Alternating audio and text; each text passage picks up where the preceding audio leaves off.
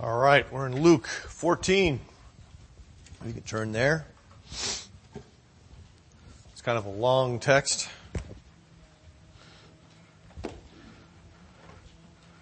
So, I ask for your patience as we read. One Sabbath, when he went to dine at the house of a ruler of the Pharisees, they were watching him closely. And behold, there was a man before him who had dropsy. And Jesus responded to the lawyers and Pharisees, saying, "Is it lawful to heal on the Sabbath or not?" But they remained silent. Then he took him and healed him and sent him away. And he said to them, "Which of you, having a son or an ox that has fallen into a well on the Sabbath day, will not immediately pull him out?" And they could not reply to these things. Now he told a parable to those who were invited, when he noticed how they chose the places of honor, saying to them, when you are invited by someone to a wedding feast, do not sit down in a place of honor, lest someone more distinguished than you be invited by him. And he who invited you both will come and say to you, "Give your place to this person," and then you will begin with shame to take the lowest place. But when you are invited, go and sit in the lowest place, so that when your host comes, he may say to you, "Friend, move up higher." Then you will be honored in the presence of all who sit at the table. For everyone who exalts himself will be humbled, and he who humbles himself will be exalted. And he said also to the man who he invited, when you give a dinner or a banquet, do not invite your friends or your brothers or your relatives or rich neighbors, lest they also invite you in return and you be repaid. But when you give a feast, invite the poor, the crippled, the lame, the blind, and you will be blessed because they cannot repay you. For you will be repaid at the resurrection of the just. When one of those who reclined at the table with him heard these things, he said to him, "Blessed is everyone who will eat bread in the kingdom of God." But he said to him, "A man once gave a great banquet and invited many. And at the time of the banquet, he sent his servant to say to those who had been invited, 'Come, for everything is now ready.' But they all alike began to make excuses. The first said to him, 'I've bought a field and I must go out and see it. Please have me excused.' And another said, 'I've bought 5 yoke of oxen and I will go examine them. Please have me excused.' And another said, 'I've married a wife and therefore cannot come.' So the servant came and reported these things to his master. Then the master of the house became angry and said to his servant, 'Go out quickly to the streets and the lanes of the city and bring in the poor and crippled and blind and lame.' And the servant said, 'Sir, what you commanded has been done, and still there is room.' And the master said to the servant, 'Go out to the highways and hedges and compel people to come in, that my house may be filled. For I tell you, none of those men who were invited shall taste my banquet.'" Let's pray. Father, open the eyes of our hearts this morning, that we may indeed see Jesus high and lifted up, that we might see his incredible majesty and supremacy, that believing in his supremacy we might see his sufficiency. Open our eyes to the hope to which we have been called in Jesus. Open our eyes to the immeasurable greatness of his power at work in us and for us who believe in the good news of Jesus Christ. And we ask this for his glory and for our good. Amen. I get the funny feeling that most of you probably didn't watch the Oscars this past week. It's something I used to do on a regular basis, but I haven't done it in a long time just because, well, I guess most of the movies they seem to think are really interesting. I don't, but that's okay. The Oscars are interesting in a number of ways because in a sense, they celebrate our royalty. There's red carpets. There's beautiful gowns. There's men in tuxedos. There's plenty of security.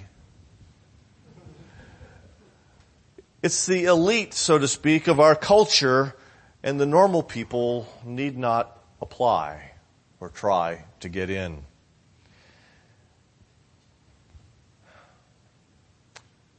Something strange in some ways about the Oscar, for they all get gifts. Why do the rich need gifts for attending the Oscars? And so there's much that's probably a bit strange about this whole process. And there was much that Jesus found strange about these feasts that he was invited to as a rabbi. A big idea this morning is that Jesus joins with the marginalized for their salvation.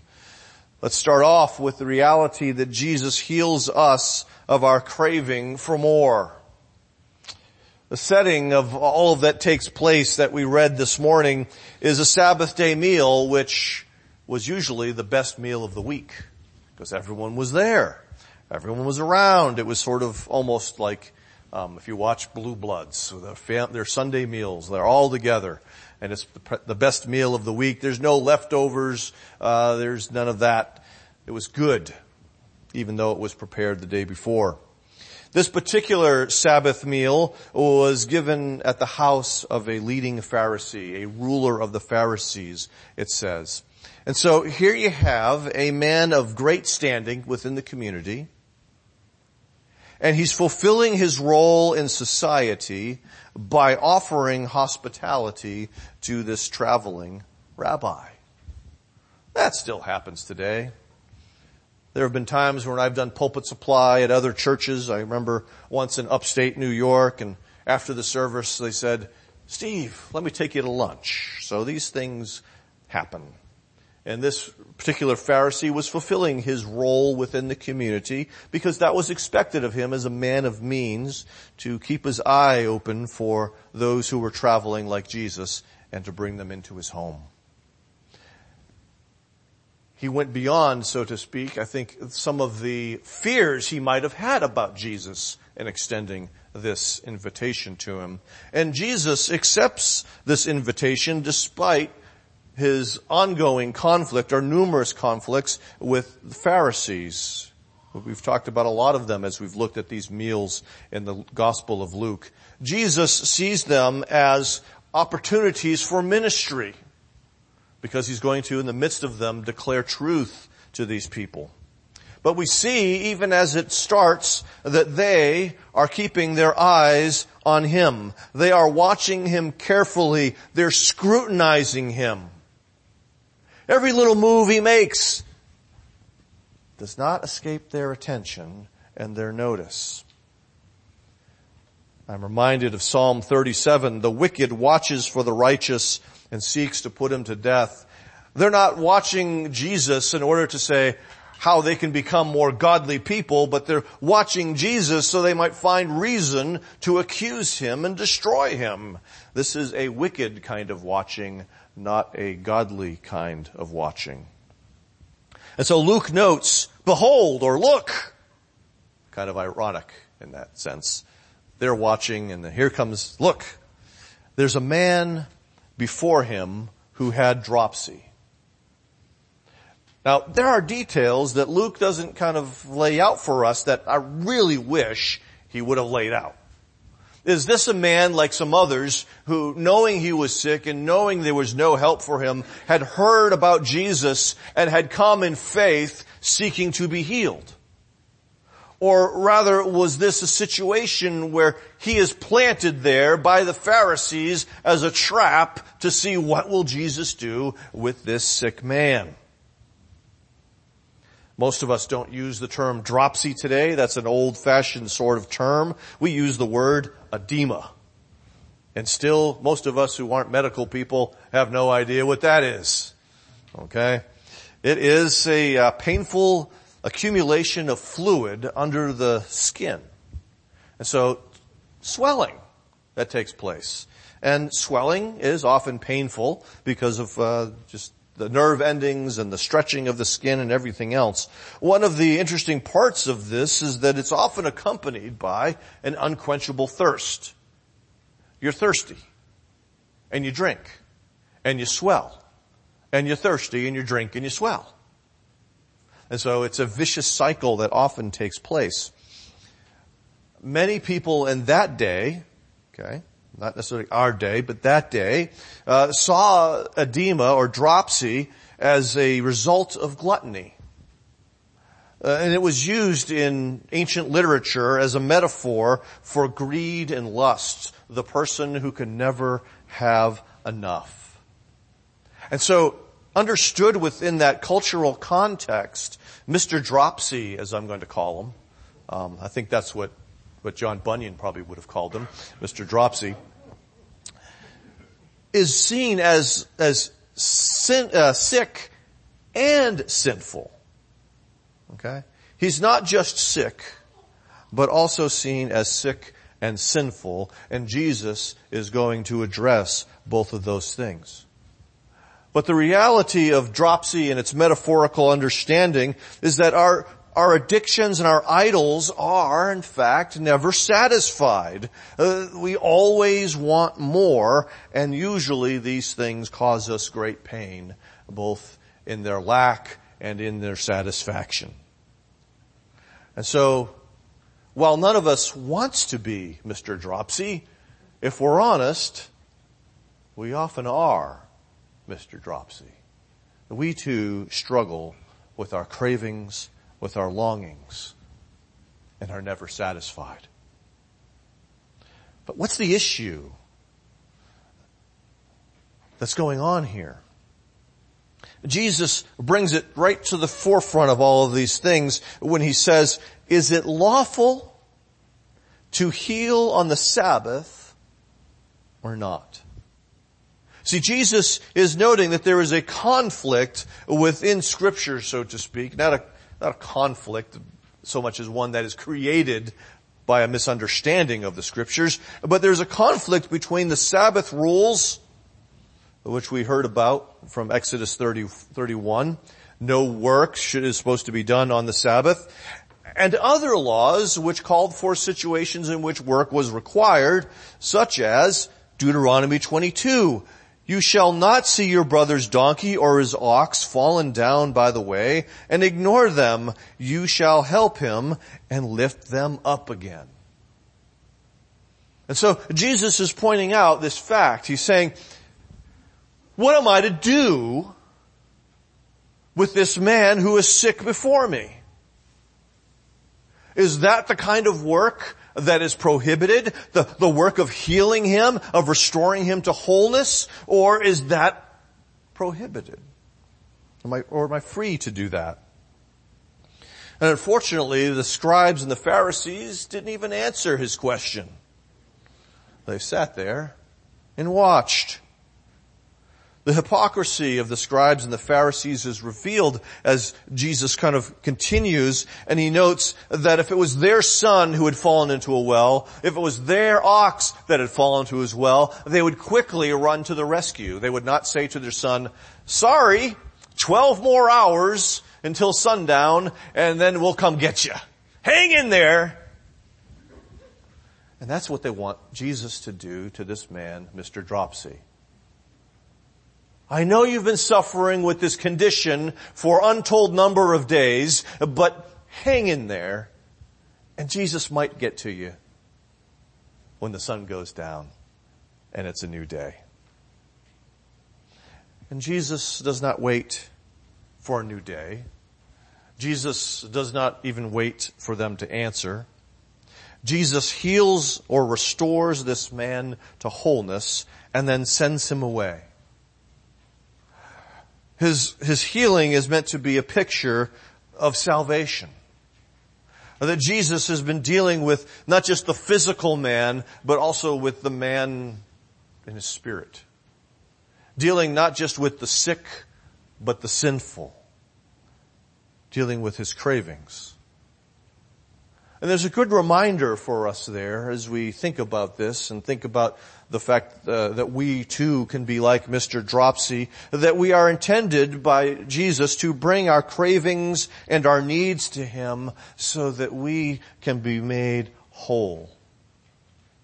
That he is the only one who can heal your dropsy, your spiritual edema, your swollenness, your unquenchable thirst. He's the only one. The Pharisees couldn't do it. The scribes couldn't do it. I can't do it, for I struggle with my own. But it is Jesus and Jesus alone who is able to do this. And so confess your cravings to Jesus and receive his fullness for your wholeness. Secondly, I want us to understand what's going on here is that Jesus reverses the social standing that we crave. That in fact is one of the things that we crave, and that is what Jesus is about to expose in the midst of all of this.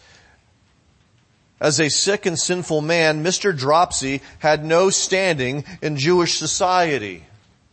He was unclean. He was the bottom rung. He was the outsider. We're not even sure how he got through the door.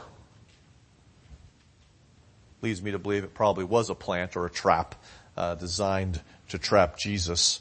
Okay? Jesus begins to address their clamoring for social status. He notes that they're all looking to zoom in on the seats of honor. The special seats, closest to the host. They're climbing, the social climbing has corrupted God's intention for their feasts. It's made a good thing into a very kind of bad thing. In that day, in that place, what we see is that you often gained or lost status on the basis of who attended your feast. You had to invite the right people. The Oscar crowd, perhaps. Not the wrong people, like Mr. Dropsy. Let's kind of keep him off on the side in the corner. He's not that important here. And he's not important because Mr. Dropsy offers me nothing. And so it's really about what that person can do for you. You wanted to invite people so that you put them in your debt. Significant people would be in your debt and that they would then repay you. And so their feasts had become more about honor and shame instead of love and compassion. They were like a game of musical chairs to see who can get closest to the host, the most significant or important person at that particular party. They were very much like the Oscars. Who can make the most profound political statement or social statement that day? Who gets all the cred on the news? Not about love, not about compassion. For you see, and even in the Old Testament, I shouldn't say that phrase, in the Old Testament, what we find is the feasts were meant to be opportunities for compassion. For instance, in Deuteronomy 16, when it's talking about the feasts, and in particular this is the Feast of Tabernacles, but it's similar in the other ones, it says, "You shall rejoice in your feast, you and your son and your daughter, your male servant and your female servant, the Levite, the sojourner, the fatherless, and the widow who are within your towns." And so this feast was not an opportunity to make yourself known as someone important, but these feasts were intended to bring in those that society had often discarded and seen as unimportant. And you were to rejoice with them. And so the feasts were intended to be a time of compassion and mercy. And so these other feasts, these less important feasts, because what's happening here in Luke 14 is not Feast of Tabernacles, but still it was meant to reflect that reality of bringing in the less fortunate. why is this in Luke's gospel? Why did Luke decide to put this, and particularly the extended aspect of this? I can understand why he might put the healing in there, but now why is he meddling? Why is Jesus meddling? And I think we understand that when we go back to the beginning of Luke's gospel, when he has Mary's song, the Magnificat. And she rejoices in God her Savior, and part of one of the significant things within that song is the reality that God is going to reverse the order, the social order. That those who are on top are going to be brought low, and those who are down low are going to be brought up by this great salvation that the Messiah is going to bring. And so Luke keeps returning to this theme. This theme that those who are adept at climbing the social ladder are going to be cast down, while those who are not adept are going to be raised up. Let's not confuse this with the game of chutes and ladders. Okay, most of us have probably played that game. Maybe we didn't pay attention to that game. I've mentioned this before, but it's been a while. Since I have kids, I'm reminded of this. I didn't remember it from my childhood. But whenever you see a ladder, you see the kid doing something good. And so you get to climb the ladder to a higher place as a reward. And at the top of all of the chutes, there's a picture of a kid doing something wrong. And so this is a game of works righteousness. This is, chutes and ladder, it is! You laugh at me, it is! Because when you do something good, you go up the ladder. You do something bad, you fall down the chute.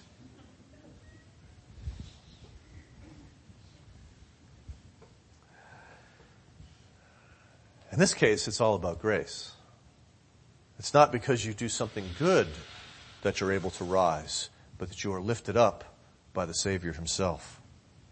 It is not because you've, usually if you're on the top, you've done something wrong, but you're cast down from your sin in that sense, but it's because you have not clung to the Savior. So, Jesus returns to this, and he addresses this with, as he sums it up, everyone who exalts himself will be humbled, and he who humbles himself will be exalted.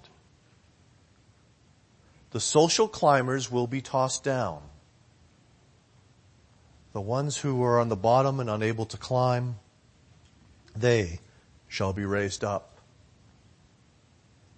The marginalized, the lowly, the bottom feeders, however you want to call them, the people whom life has not shined upon, who have had a very miserable experience, many of them are going to be lifted up by the grace of God in Jesus Christ. Jesus is not coming up with something new, but he's reflecting what we see in Proverbs 25. Do not put yourself forward in the king's presence or stand in the place of the great, for it is better to be told, come up here, than to be put lower in the presence of a noble. As we ponder this, let us remember that it is Jesus, as we see in Philippians 2, the exalted Son, who humbled himself, became a slave, obedient, even to the point of death. He disadvantaged himself for the advantage of other people. That Jesus humbled himself, he who was rich made himself poor in order that he might enrich others, or that he might exalt sinners like us.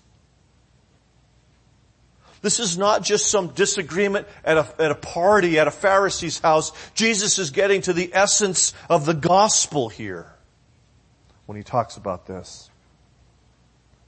And so there's a bit of a call for us that is reflected in Hebrews 13. Therefore, let us go to him outside the camp and to bear the reproach that he endured. You see, when Jesus took on flesh and blood, Jesus didn't come as a king with all of his glory. He wasn't in the Oscar nomination crowd at the banquet. Jesus was poor.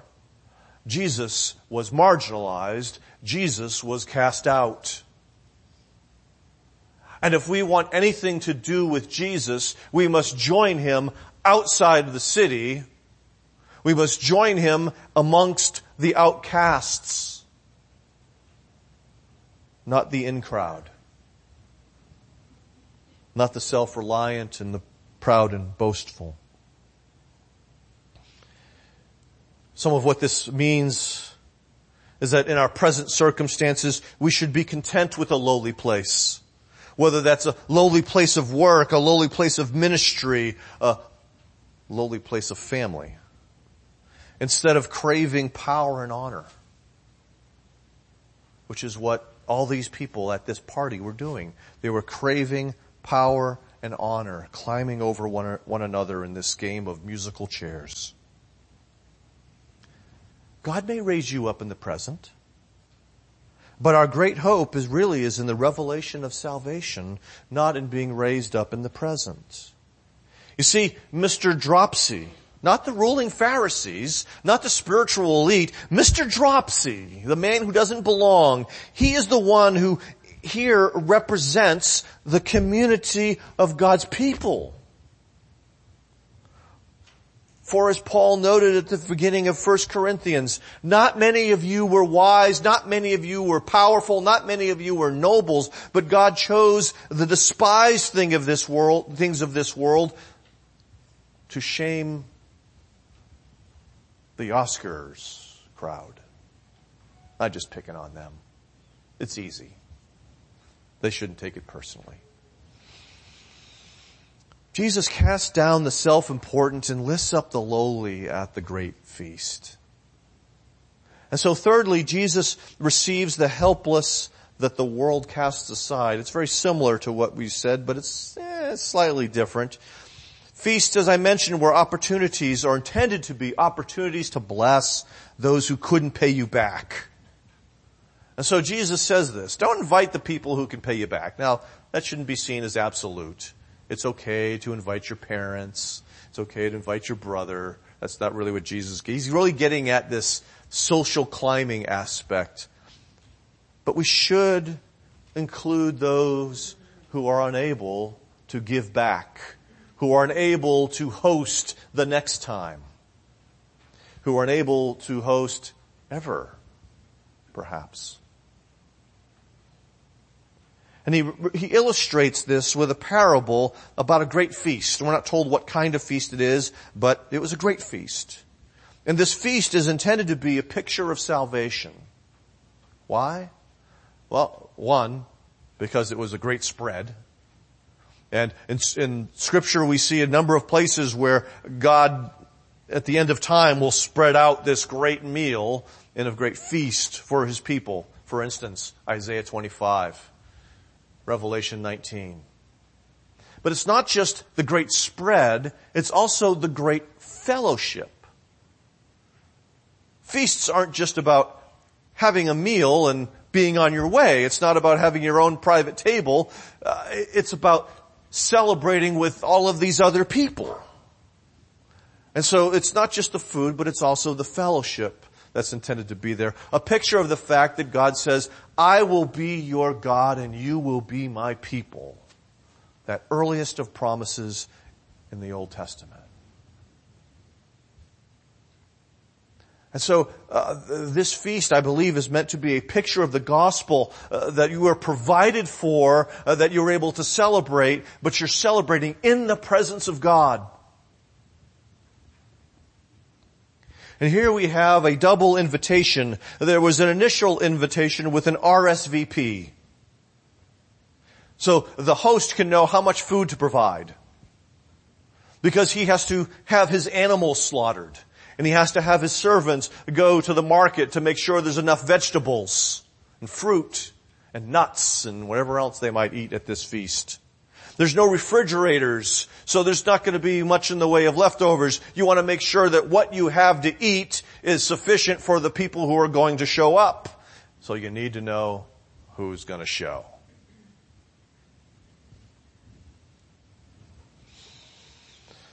And so, when all the preparation is done and all the food is ready, it's sort of like, instead of ringing the bell like some families did, dinner. You sent out the servants, and they went to the people who had RSVP'd, and they said, it's time to eat. The feast has been prepared. Come and enjoy in the presence of my master. And instead of those people going, awesome, I'm on my way, they start coming up with excuses. I just bought land. I have to go look at it. Wouldn't you look at it before you bought it? Don't you have tomorrow and every other day after that to look at your land? Why are you suddenly not coming to this feast? I have 5 new yoke of oxen. I've got to check them out. What? You didn't check them out before you bought them? I have a new wife. What happens here is that these are things that are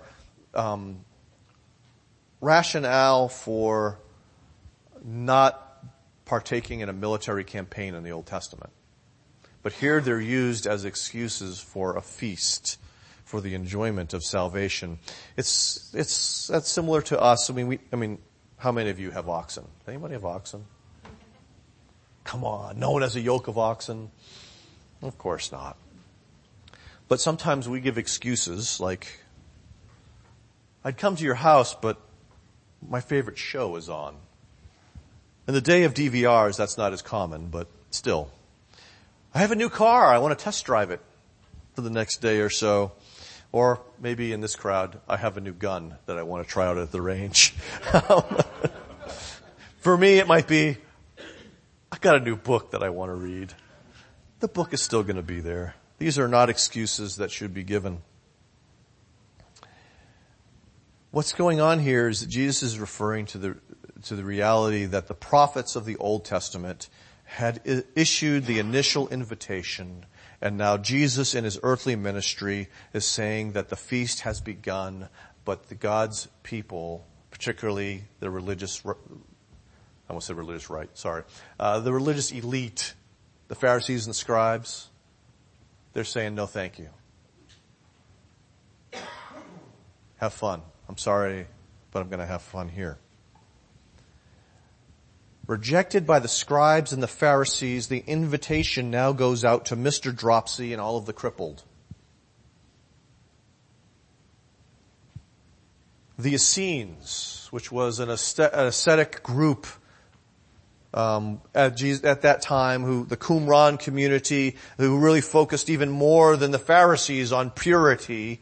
Okay, they're the ones who withdrew from common society, whereas the Pharisees remained within common society. So the Essenes deemed that those people, on the basis of some Old Testament passages, were the ones that would never experience the kingdom of God. And here Jesus is saying, those are the very ones who are going to experience the kingdom of God.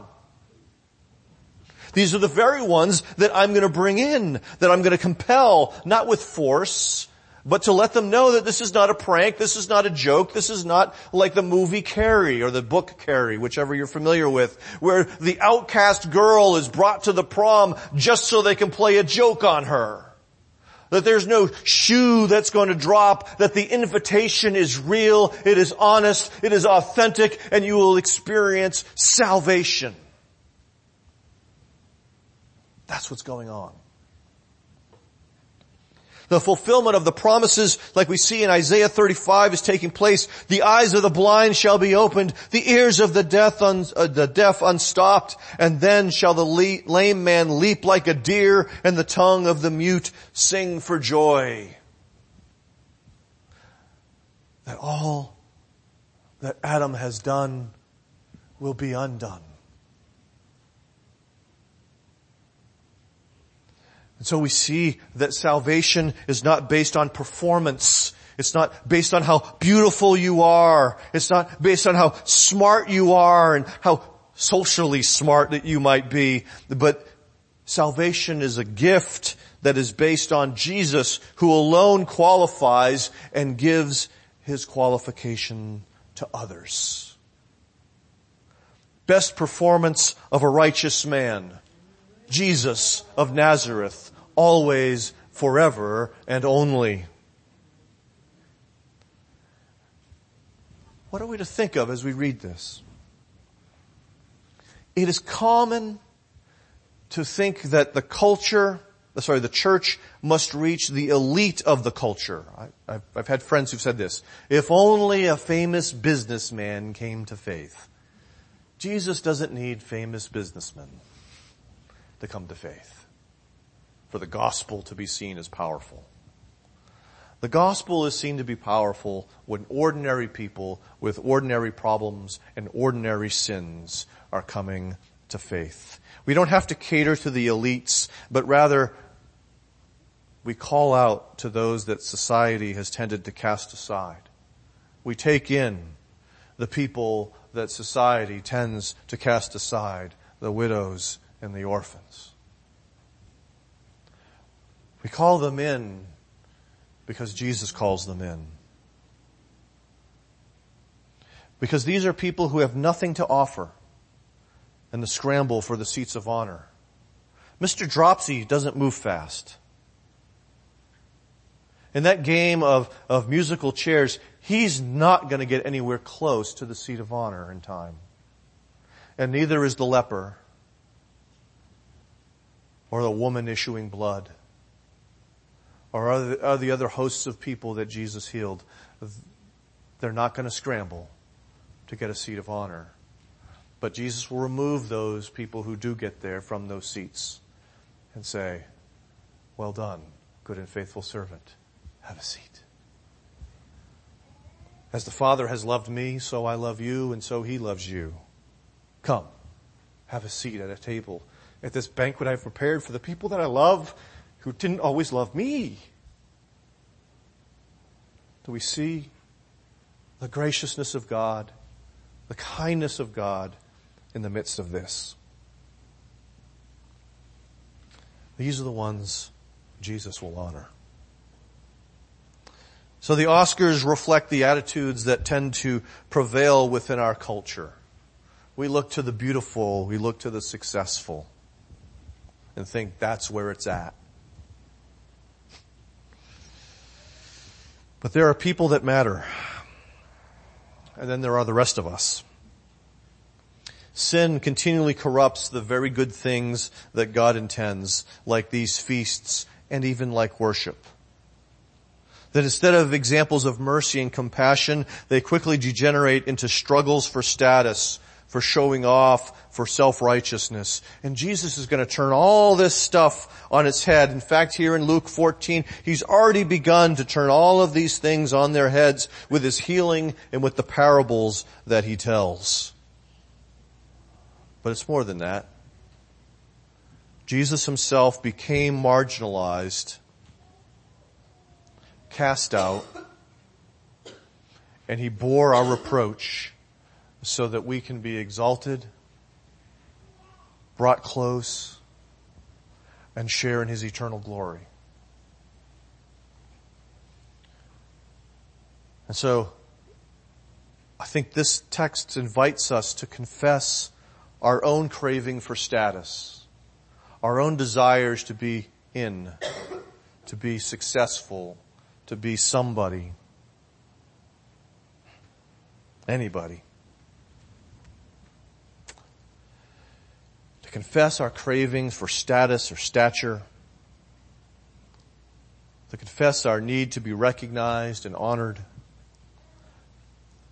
and to receive Christ's honor so that we can begin to walk in humility,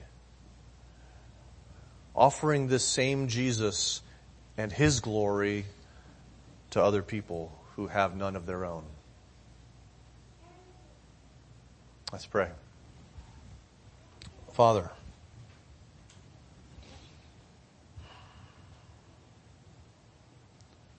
it is easy for us to exalt ourselves. We all struggle with pride. And so we struggle with seeking honor, seeking respect, wanting to be approved by men. And we ask that the gospel of Jesus Christ would set us free from that.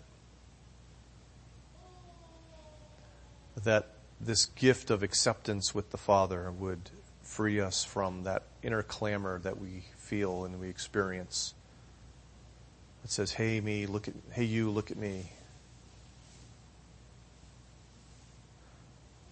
Father, we confess the damage this does to community. Forgive us. Help us to walk in humility so that we can live in harmony with one another, so that we're willing to associate with people that we think are lower than ourselves, so that we're not wise in our own eyes, but dependent upon you for wisdom. And we ask this in Christ's name. Amen.